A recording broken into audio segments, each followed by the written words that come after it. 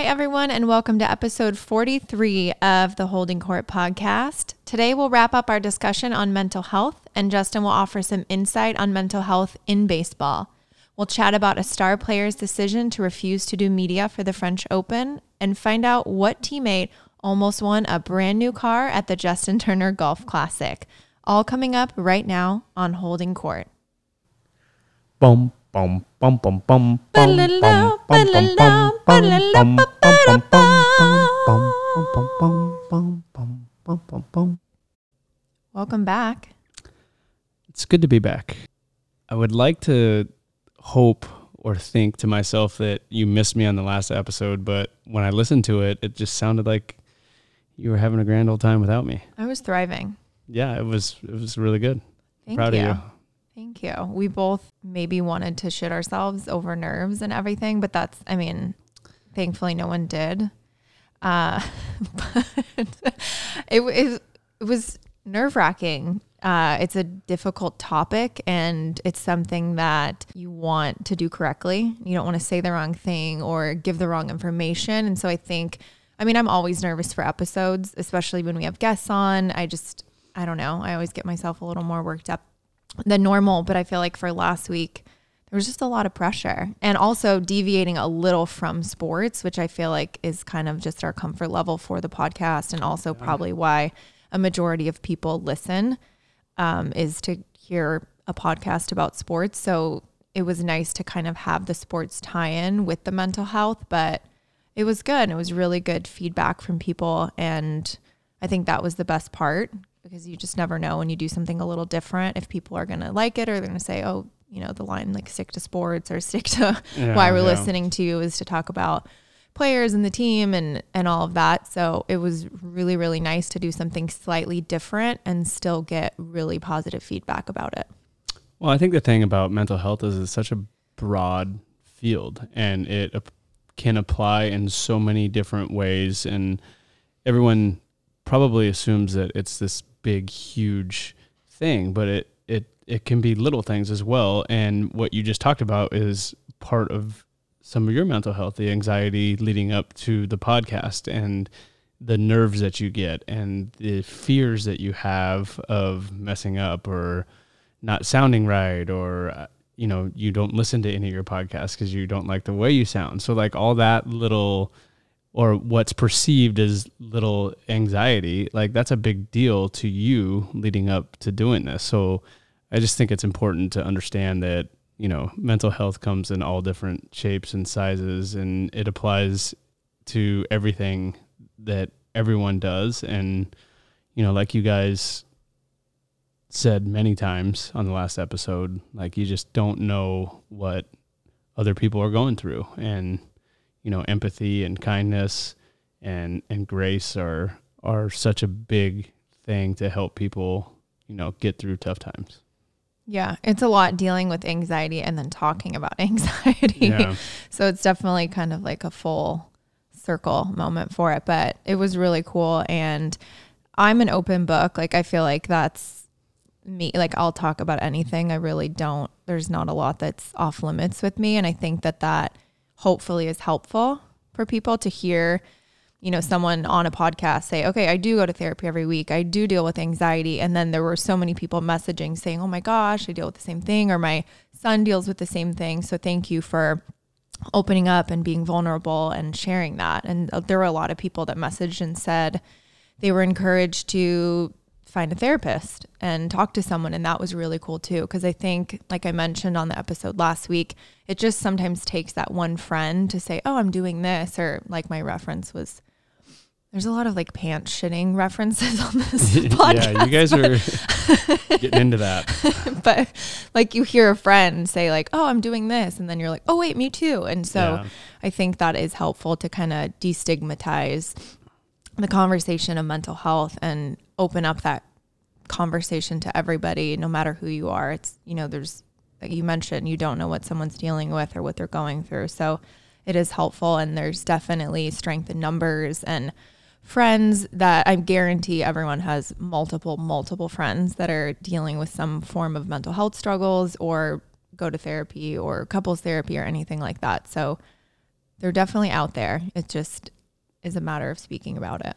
Well, yeah. And speaking to the other side of that, I'm not saying that I don't have anxiety or different, problems of my own, but I'm a super open, outgoing person who enjoys being around people and talking to people and having conversations. And, that didn't come as easy for you. And, in the beginning of our relationship, I'd always just be like, what? It's like, let's go. It's nothing. You're great at this. Like, you're so good at talking to people, even though you had that anxiety about talking. And I just didn't understand it. I couldn't wrap my head around it. So it's a real thing, and it's hard.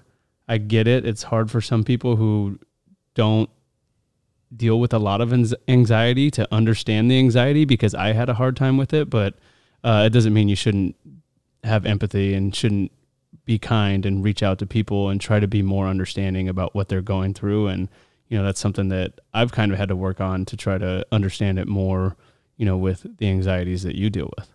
Yeah, we would be going to an event and I just wouldn't be able to leave the house. And you're like, what are you talking about? Like, you're fine when you're there. Like, you're great and everyone loves you and you're so funny and you're engaged in conversation. And it was just more about the thought of being social or being at an event, or again, the saying the wrong thing. I'm someone that if I make a bad joke or say something inappropriate, I'll wake up in the middle of the night 10 years from now and be like, why did I make that joke at that sponsorship event? So stupid. I think about things for years and years and years, and you just only saw me at an event being okay. And so I think you couldn't make that connection of wait, does she just not want to go to the event? Does she just want to stay home? It just didn't make sense. And it's kind of that not really being able to understand it unless you experience it. And I think a lot of it goes with someone dealing with depression. You might just think, okay, choose happiness, or choose to be happy. And I think for you, who naturally and thankfully enjoys life and genuinely has a good time, if you've never dealt with depression that's beyond your control, it's hard to maybe have empathy for someone and say, okay, well, just be happy, do things that make you happy. And so I think maybe just, taking that step back and thinking about things that are maybe underneath the surface with people would allow everyone overall to express a little more compassion, empathy towards others. Yeah. And you guys talked about it last week as well, as how people just presume because of the situation you're in that you have it easy.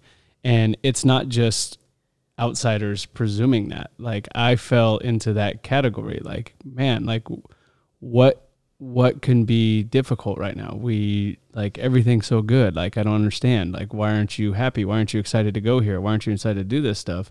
And I had a hard time really understanding it. And I was the same as the outsiders who were just saying, oh yeah, your life's so tough. I was basically doing it to ourselves. So, it's definitely a difficult conversation. It's a difficult topic, and it's very real. And it's something that, I think everyone to a certain extent has to, have a real conversation with themselves and understand, what, for one, they're going through, and then also, try to be more compassionate about the people around them and understand what they're going through as well. Definitely. And I know you wanted to speak a little about the tie-in with sports that we mentioned and the mental health aspect. And I tried to do my best. There were definitely moments last week where I'm like, oh, Justin could add so much to this conversation, because I'm kind of spitballing and kind of not guessing, but giving just very general information about access to mental health and those conversations of you and your teammates. Because I know you guys are all very close, but I was just assuming that it's maybe not as easy for a teammate to admit a mental health struggle unless it's associated with some form of performance. Oh, I'm just frustrated because I'm not hitting or something like that. I feel like that might be easier for someone to say versus, oh, I'm dealing with this, anxiety or this depression or this event in my life. Yeah, I think, well, first of all, I think you did a great job of kind of making the comparisons and pulling up examples. But I think a couple things here. I feel like I was extremely fortunate because I went to Cal State Fullerton, and there was a professor at Cal State Fullerton who I've talked about on the podcast before named Dr. Ken Revisa, who is one of the most revered sports psychologists in the world. He's worked with baseball teams, basketball teams, Olympic teams, all across the board in every sport you can probably think of. And I had the opportunity to take multiple classes of his and then also work with him for 4 years. With the baseball team, he would come out 2-3 times a week and do different stuff with them. So the understanding of the mental side of baseball and the perspectives that I got from Dr. Ravizza, I think was probably one of the most important things in my entire career, over the hitting and the fielding and being around Fullerton as a kid and, meeting Doug Latta, who obviously helped me change my swing. But the stuff that I learned, upstairs and dealing with failure through Dr. Ken Ravizza, I think was ultimately what gave me the opportunity to keep playing and get to the major leagues and be that bench player for 4 or 5 years before I actually figured out the physical side of baseball and got the opportunity to play every day. So I think that was enormous. And then, the second part about baseball and mental awareness and mental health that I've kind of grown to know as a veteran guy. And I think most veteran guys kind of sense this. I don't know if they realize it in a way, but usually when something happens and there's a skewed performance, right? Like something out of character, you just kind of, now I just kind of sit back and think like, okay, like something is way different. This could be just a one-off thing or whatever, but most of the time there's something else going on or something happened that just doesn't have, myself or a teammate in the right like mental space to where, it really, really skews a performance. And I feel like more often than not, that's the case. And you just try to be there for them, support them, tell them, hey man, don't worry about it. One of my favorite lines, and I learned this from AJ Ellis. And I actually told this to Kershaw a couple of weeks ago when I don't remember where we were. I think he only pitched 1 inning and he didn't get out of the first inning and they pulled him. And, where was it? Chicago, maybe it was Chicago. I don't remember. Anyways, obviously Kershaw's a Hall of Famer and he's one of the greatest competitors I've ever been around. And AJ Ellis is one of his best friends. So I actually used one of AJ's lines to Kersh. And, I was like, hey, one of the good things about this, because he told me, he's like, hey, that's never happened to me before, ever in my life. And I said, hey, if you play this game long enough, if you're fortunate enough, if you're good enough to play the game long enough, something like that is going to happen. Like, you're going to only go 1 inning and not make it out of the first inning because you've been so good and you played so long. Like, you've created that opportunity for this bad moment to happen. Yeah. And the funny thing was, a few weeks later, he had the opportunity to say it to me because I struck out 4 times in a game for the first time. If this was going to go there. For the first time in my career. And it was kind of like a chuckle between the two of us. And it was like, oh, if you play this game long enough, that's going to happen. So, not everything necessarily is tied to something going on off the field or something else going on. Sometimes there's just stuff happens, but usually when something goes sideways, my first thoughts are, check on the guy, see how they're doing, make sure everything's okay, and give them an opportunity if they want to just have a conversation. Yeah, I love that. I think it's probably not that common, but it is good. And that's why, like veteran presence is so important and you being comfortable to say that. And especially with the young guys, I think not even so much as like a deeper mental health issue, but just that pressure. Like how many young guys you have this season that are probably thinking, oh my gosh, I'm going to get sent down if I have a bad game or I have this. And you start to unravel and think like, oh, I have to perform and I have to do all this. And so what do you say to, like, I'm sure that has to come up with some of the younger guys and that pressure with them. Well, yeah, the hardest part about being a younger player is you chase results, because results are what are going to keep you at the major league level. If you don't get results, the chances are you're probably going to get sent back down, and they're going to have someone else, come up and try to get better results. And that is literally the worst thing a baseball player can do, is chase results. You have to, I don't want to say you have to. The best way to approach the game of baseball is by being process oriented and making sure you're doing everything in your power the right way, in your routines and your work, to give yourself the best chance for success. If your only goal every day is to get 3 hits, you're going to go home a sad person a lot in this game. Yeah. Like, that doesn't happen. Like, no one gets 3 hits every day. So, but what you can control is your work before the game, your batting practice, what you do, your drills, your routines, as you're getting ready to hit, as you're walking to the on-deck circle, as you're going up to the box, your approach against the pitcher, your plan that you put together on how you want to attack the pitcher. Like, you can control all that stuff. What you can't control is, when you hit the ball, where the defense is playing, right? Because I think one of the biggest things about baseball is you can do everything right 4 times in a row and you can be 0 for 4. Yeah. Right? And then you can actually swing at terrible pitches and get jammed and break your bats and shake your hands out. Shake your hands like CT3, like barrels are overrated. And you get a result, you get a hit, and in your mind, like, okay, that's not sustainable to be a good player. Yeah. But obviously you want to take the result because, we all like getting hits and having success. But some guys would rather, have 3 jam shot, blooper, broken bat hits and go 3 for 4 than hit 4 balls at 110 miles an hour and be 0 for 4. Like, me personally, I'm able to step back and see the big picture, and I know that hitting the ball hard more frequently is going to be more sustainable over a 162 game season. So I'll take that 0 for 4, hitting 4 balls hard. You did say that you'd want to have, if you hit 4 balls in the air hard, then that's a good day. So 100%. Saturday was a good day. Yeah, I just missed a couple balls, hit a couple balls towards the end, but like, I felt like I was in a really, really good place. Yeah. And, I would take that over, in the beginning of the year, I was getting a lot of hits, but I was getting jammed a lot and hitting a lot of bloopers over the first baseman's head.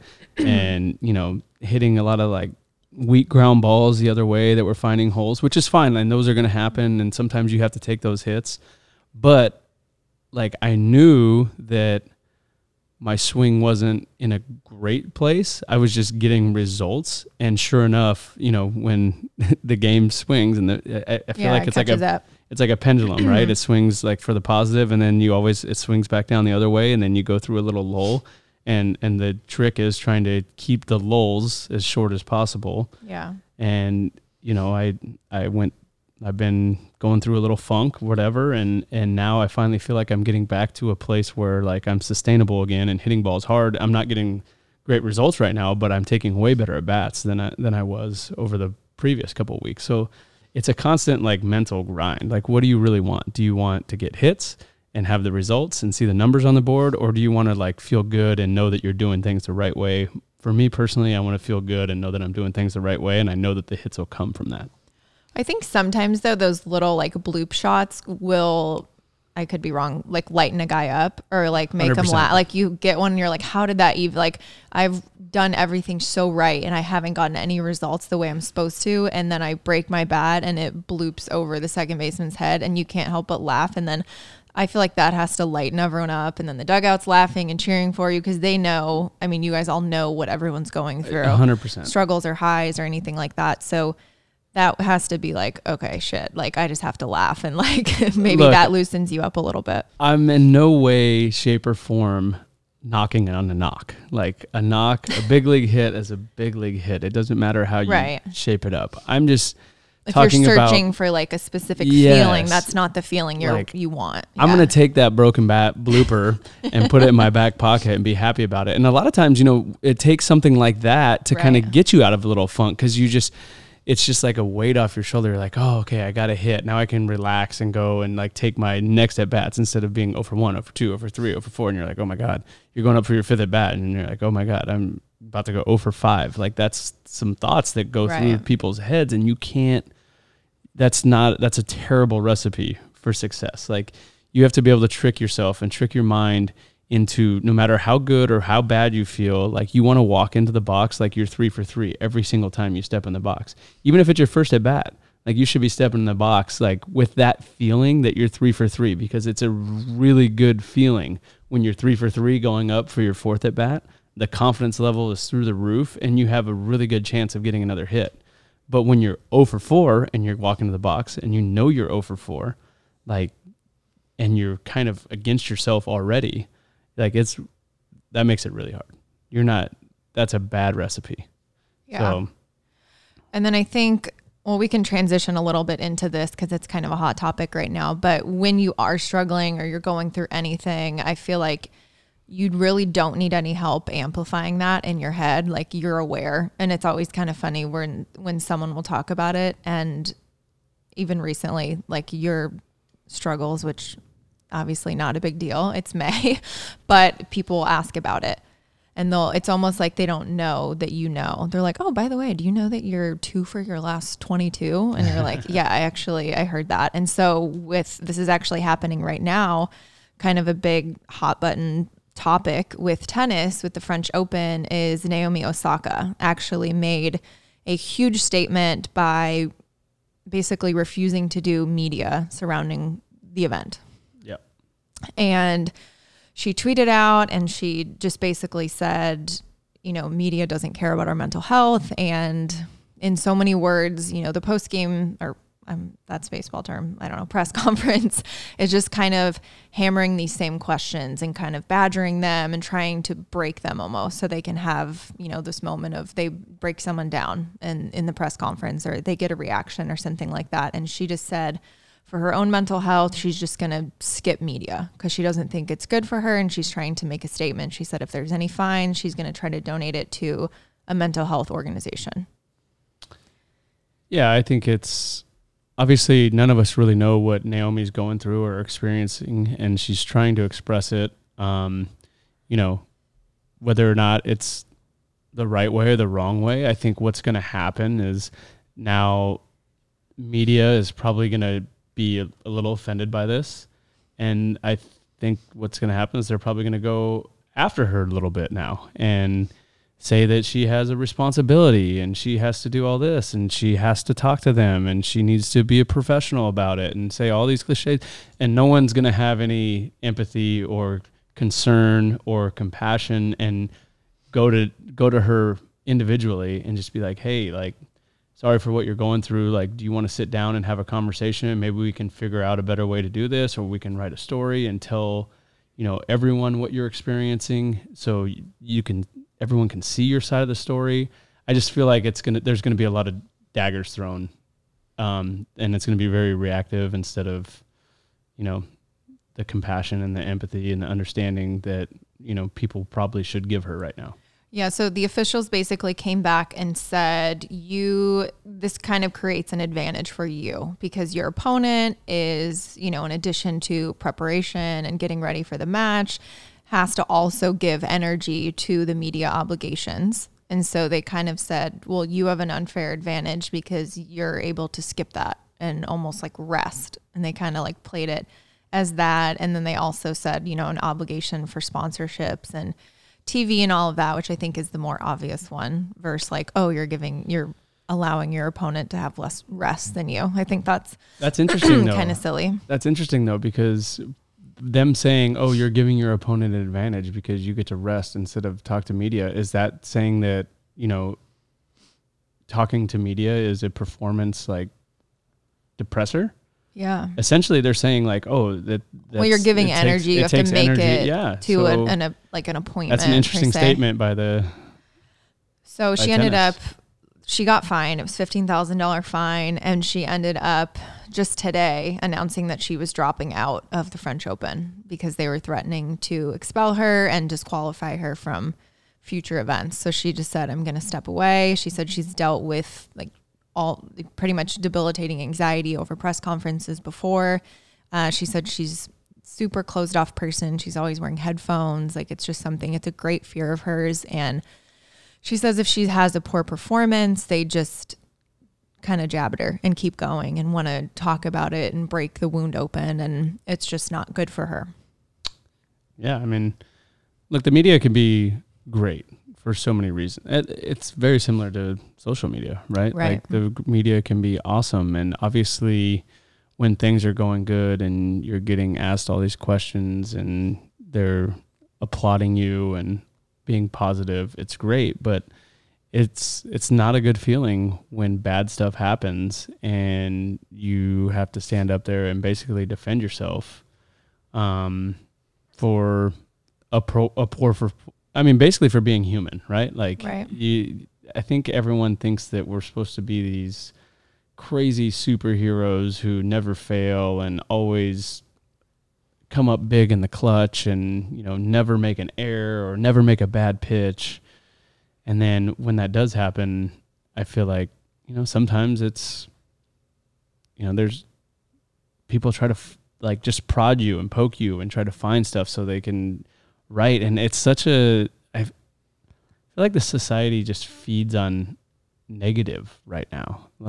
And I mean, this was really, especially when I was in New York, when I was with the Mets, it was such like a negative driven press. Like the more negative they were, I think the more ratings and the more clicks they got. So it's just like a nature of the press to be negative so they can get more people and more traffic to come and read their papers or click their links or watch their post-game shows. And it's crazy how, and I don't know, people for some reason just flock towards negativity today for some reason. Yeah. And like I mentioned, if a player's slumping or going through a bad stretch, they don't need to be reminded. And so it's just funny when you go and you watch a press conference and they're like, oh, like obviously you suck tonight. You want to talk about sucking more because you don't know that you suck tonight. Like on top of the shame that you already feel and all of that, you have to go back and revisit it, which I get it. You're in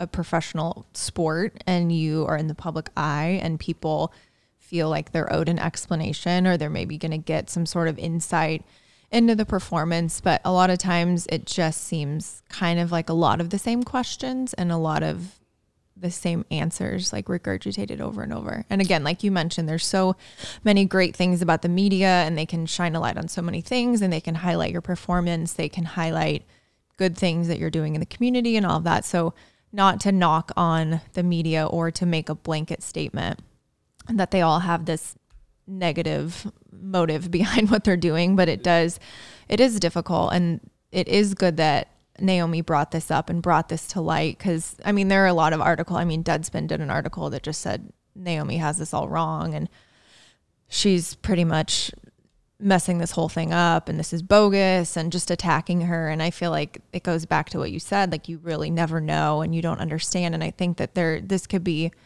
maybe changed into something better, or they can maybe, I don't know, even just shining a light on this and just, how many people and young people or women idolize her. And so to know that their hero is going through something maybe that they're going through, I think it's already done a great thing. And it's yet to be seen what comes of it after this. And obviously I think it's if she needs to take time away, then she needs to take time away. I'm sure there'll be people disappointed in that and sponsors disappointed in that. And you can say rightfully so, but I think just to open up this whole conversation, I think it's on the right track. Yeah. I mean, I think that there's different ways to go about it when stuff's happening.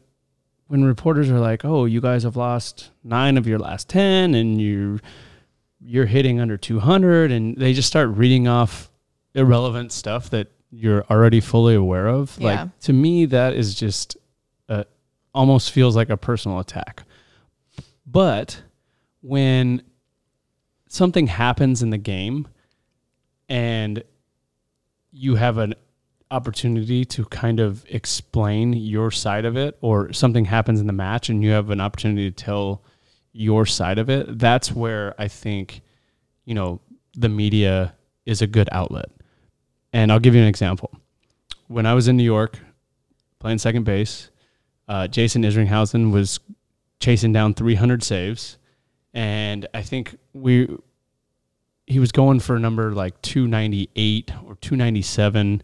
I was playing second base in the ninth inning. It was like bases loaded, 1 out or no outs, and I got a slow ground ball to me, like in the baseline. So I came up and fielded it, and the runner on first stopped and started backpedaling. And so as I was chasing him, I went to throw the ball to Lucas Duda at first base and threw it over his head. So runner safe, run scores, or 2 runs score. Now it's like second and third. Jason gets a blown save because of this when he's 2 saves away from 300 because of the error I made. We end up losing the game. And so after the game, I go in the clubhouse, and before the media gets in, I go in the weight room and I work out for like 45 minutes, even though I wasn't planning on working out. And then I go in the training room and I sit on the table for like a half hour and get ice on something that I probably didn't need to ice. And then I go in the food room and I'm sitting there eating and taking my time. And really what I was doing, I was just scared to death to go in the clubhouse and have to face the media and have to explain to them that I essentially blew Jason's 298th save, right? And this is one of the lessons I learned. And I might have told this story before, but David Wright came and grabbed me and he said, "What's going on? What are you doing?" And I was just like, I just don't want to go talk to him. And he essentially said, "Hey, look, you're going to help us win a lot more games than you're going to cost us. Just go out there, tell your side of the story, tell them exactly what happened, and get it over with." He's like, "Because if you don't, they're going to just write whatever they want anyways." And so he walked me out there and he stood with me and I did my interview, but I was scared to death to go out there and face the media. So I completely understand when stuff goes sideways, how guys and girls can be intimidated and scared and not know. But I think in those situations, it is best to be able to explain your side of what happened and how it went down. So at least they can write, what actually happened instead of just making stuff up. I always think about that. If it comes off as like, if you explain a play, if it sounds like you're making an excuse, or I don't know, so a lot of times you just kind of accept it and be like, yeah, this is what happened, instead of trying to say any more. I don't know. Does it kind of feel like? Well, yeah, now I've learned that that's the best avenue to go about it. But yeah, obviously in Naomi's case, it's still difficult for her. It's still challenging for her. It's still intimidating. There's still anxiety behind it. We don't know what's driving it or what caused it or what's happening. So it's just unfortunate. And I hopefully people take time to try to understand her better and realize maybe there's a better way for her to do her media. Maybe there's a different outlet that she can go through that she's more comfortable. Maybe instead of standing in front of a bunch of people talking, maybe it is in a Zoom setting. I don't know how they do their media right now. Yeah, I'm not sure. But hopefully they just try to be understanding with her and help her through it. And I do think it's a part of sports. I do think there is some responsibility to the media, to make sure everyone knows what's going on with you. But at the same time, I think it's a two-way street, and people need to understand what the athletes are going through as well. Yeah, and we were talking about it last night, just how different sports are and every single thing now. And it's largely in part to so much media, so much social media, that every single little thing is blown up. And it wasn't like that. Growing up, I'd watch the Sox game, but maybe casually on TV, and then, or someone checks the paper and sees a box score and sees, hits, runs, errors, and winning pitcher, losing pitcher, anything like that. And it's not, I don't know, you could be supportive of the team and just be like, oh, White Sox won last night, or oh, Dodgers won last night. And now it's every single little thing. It's like you don't even have to watch the game, and you can just search or just see something trending, and then you click on it and you're like, wait, what did this guy do? And now someone that didn't even watch the game is now privy to such a small moment that happened in the game. Like, if that makes sense. Well, yeah, like let's take Mookie, for example, who, he got scratched yesterday because of his allergies 10 years ago. Oh, no one would even have batted an eye. Like, everyone would have been like, no pun intended. But no one would have been like, someone might have opened up the newspaper and been like, oh, Mookie didn't play yesterday. Right. But there wouldn't have been a write-up in it or whatever. But now, like you said, I didn't know this, but you said, like, trending on Twitter yesterday was Mookie Betts. Right. And everyone's like, oh, my God, he's got an allergy and da-da-da-da. And so, like, every little thing now is accessible and amplified by social media. So it's crazy, and it is more difficult. It is a tighter rope to walk, I guess, as an athlete to not have to deal with negativity. And it is good because, again, you can be such a bigger name, and sports they've grown so much, and you can be this casual fan that still somehow knows so much about your favorite player, and thanks to social media and access and knowing more about everything. So again, it's great and it's good when media is able to share stories and kind of expand the fan base for everyone. But again, there's a downside to it. And so I think with Naomi's situation, I think just starting that conversation is good, and having that conversation is good, and then obviously we'll see what comes from it. Well, look, I mean, it's bigger than tennis, right? And it's pretty obvious that it's bigger than tennis for her, with her, pulling out of the French Open, which is one of the biggest tournaments of the year. Yeah. So, I mean, good for her. I hope she, has the conversations that she needs to have, and I hope the awareness grows, and I hope, good things come of this. Yeah. And I mean, someone that has obviously seen the sport change over the last 20 plus years, and is probably you could probably have some great conversations with him about how things used to be with the media, 21 years ago, your new teammate. Yeah. The machine, Albert Pujols. What? I mean, the span of that career, even in this sense, like, has to just be like the difference of when he started and to now is obviously things have changed. I'm sure things have changed. I haven't had that conversation with him yet about the media difference in social media and whatnot, but maybe I'll ask him today. But it is exciting to have him on board, and it was kind of crazy how it all unfolded, because obviously we were about to play the Angels when we found out he was being designated for assignment. There was rumblings that he was going to be on a Zoom call with Andrew Friedman on one of our off days shortly after that, which was interesting. And then, a few days later, it was announced that he was coming over here. And then it was just like, oh my gosh, like, we're about to play with Albert Pujols. I got the alert on my phone and I thought it was a practical joke. I didn't know. I was like, is this real? Because obviously I don't even remember what reporter broke the news, but it was like, oh, wow. Yeah. And so obviously everyone was just like, it was honestly like a weird energy. Like, guys were like excited, and then like guys were like, wait, like, he's coming. So like, what's his role going to be? Like, there was all kinds of like questions. Right. And the amazing thing is like, from the moment he got into the clubhouse, he's the first guy there every single day, like first guy. And the work that he's put in, he's working on his swing. He's trying to make some adjustments with, Rob and Brownie every single day. And it's obviously, I mean, I shouldn't say like Rob and Brownie are making him a good hitter. He's one of the greatest hitters of all times. I think he's doing a lot of it himself. He's but okay.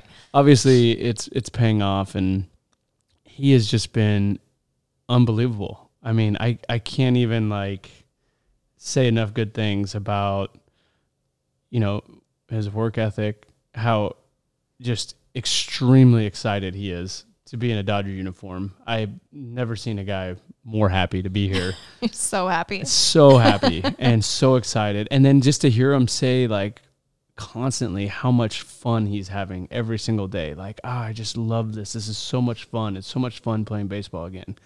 So that's a good feeling, because that's, a culture that, we worked so hard to build over the last 6-7 years. And for Albert to come in here, a 21-year vet, and just be like, wow, this is a great culture.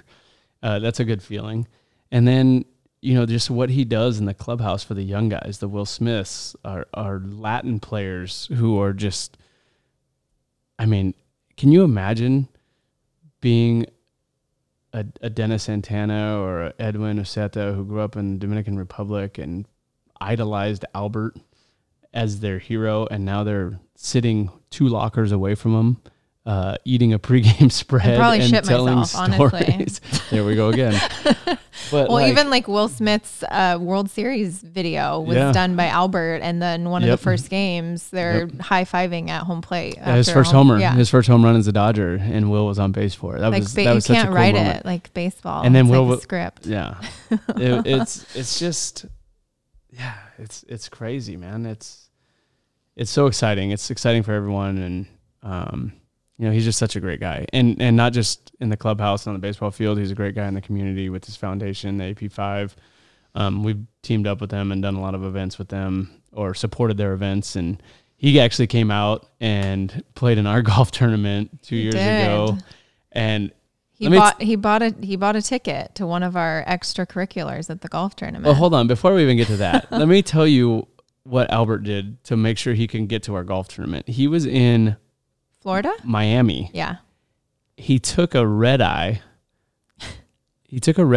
From Miami to LA, landed at like 7:30 in the morning, got in a car from LAX and drove straight up to Sherwood, and got there at like 9:15 so he could participate in our golf tournament. And I'm pretty sure he had a signed bat in his hand. He had a signed bat for the auction in his hand. And I'm just like, oh my God, like Albert just rolled up in a town car with a bat in his hand, ready to play golf at like right off a red eye from Miami. And I was like, and oh my God. Shot incredibly well. And yeah. So what Court was alluding to was that particular year we had a sponsorship from Aston Martin, and basically they brought one of their new, it was a DB12. It's like I don't even know how you remember that, but like $160,000 car or whatever. I don't know what it was. I think it was more than that. Probably more, whatever.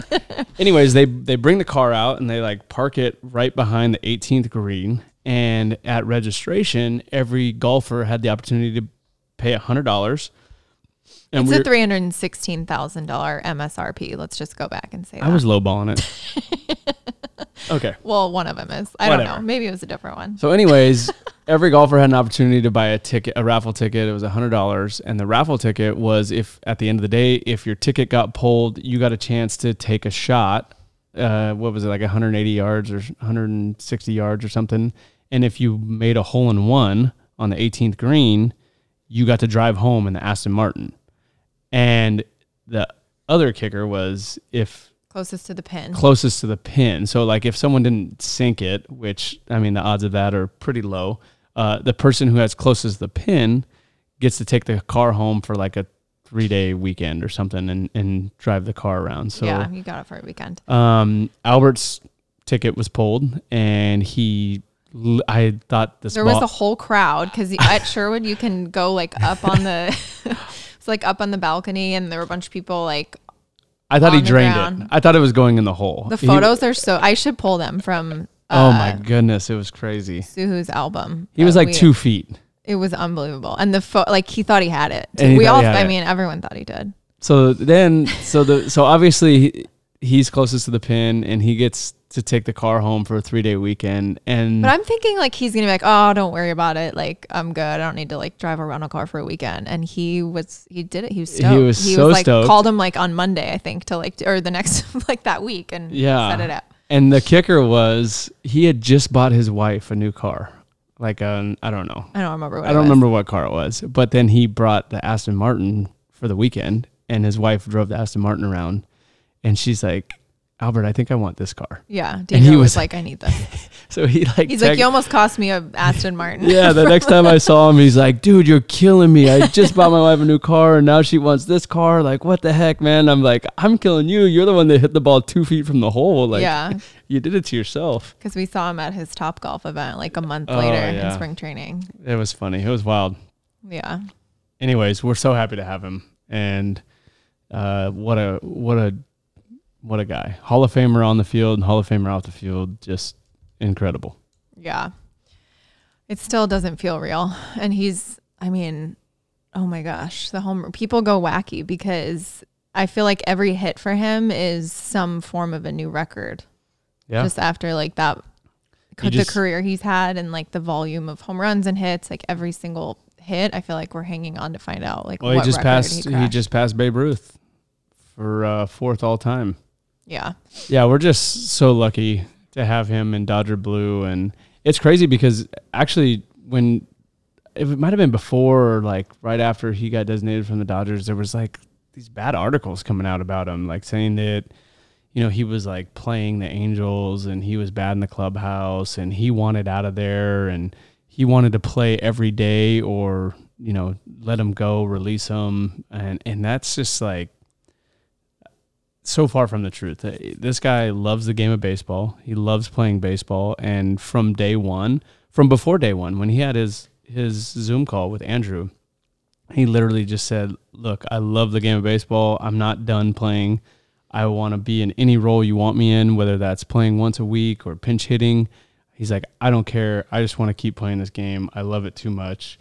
And he's held true. That's been the case ever since day one, since he's been over here. So I don't know what was going on with those articles trying to, put a bad spin on Albert, but he's just not that guy. Yeah, that seems hard to do. Yeah. I don't just get it at all. Everything. Like, I think it sounds to me like the Angels were trying to cover their ass by saying, oh, well, he didn't want to accept like a part-time role and he wanted to play every day, blah, blah, blah, blah, blah. Like that sounds like the Angels were trying to protect their ass.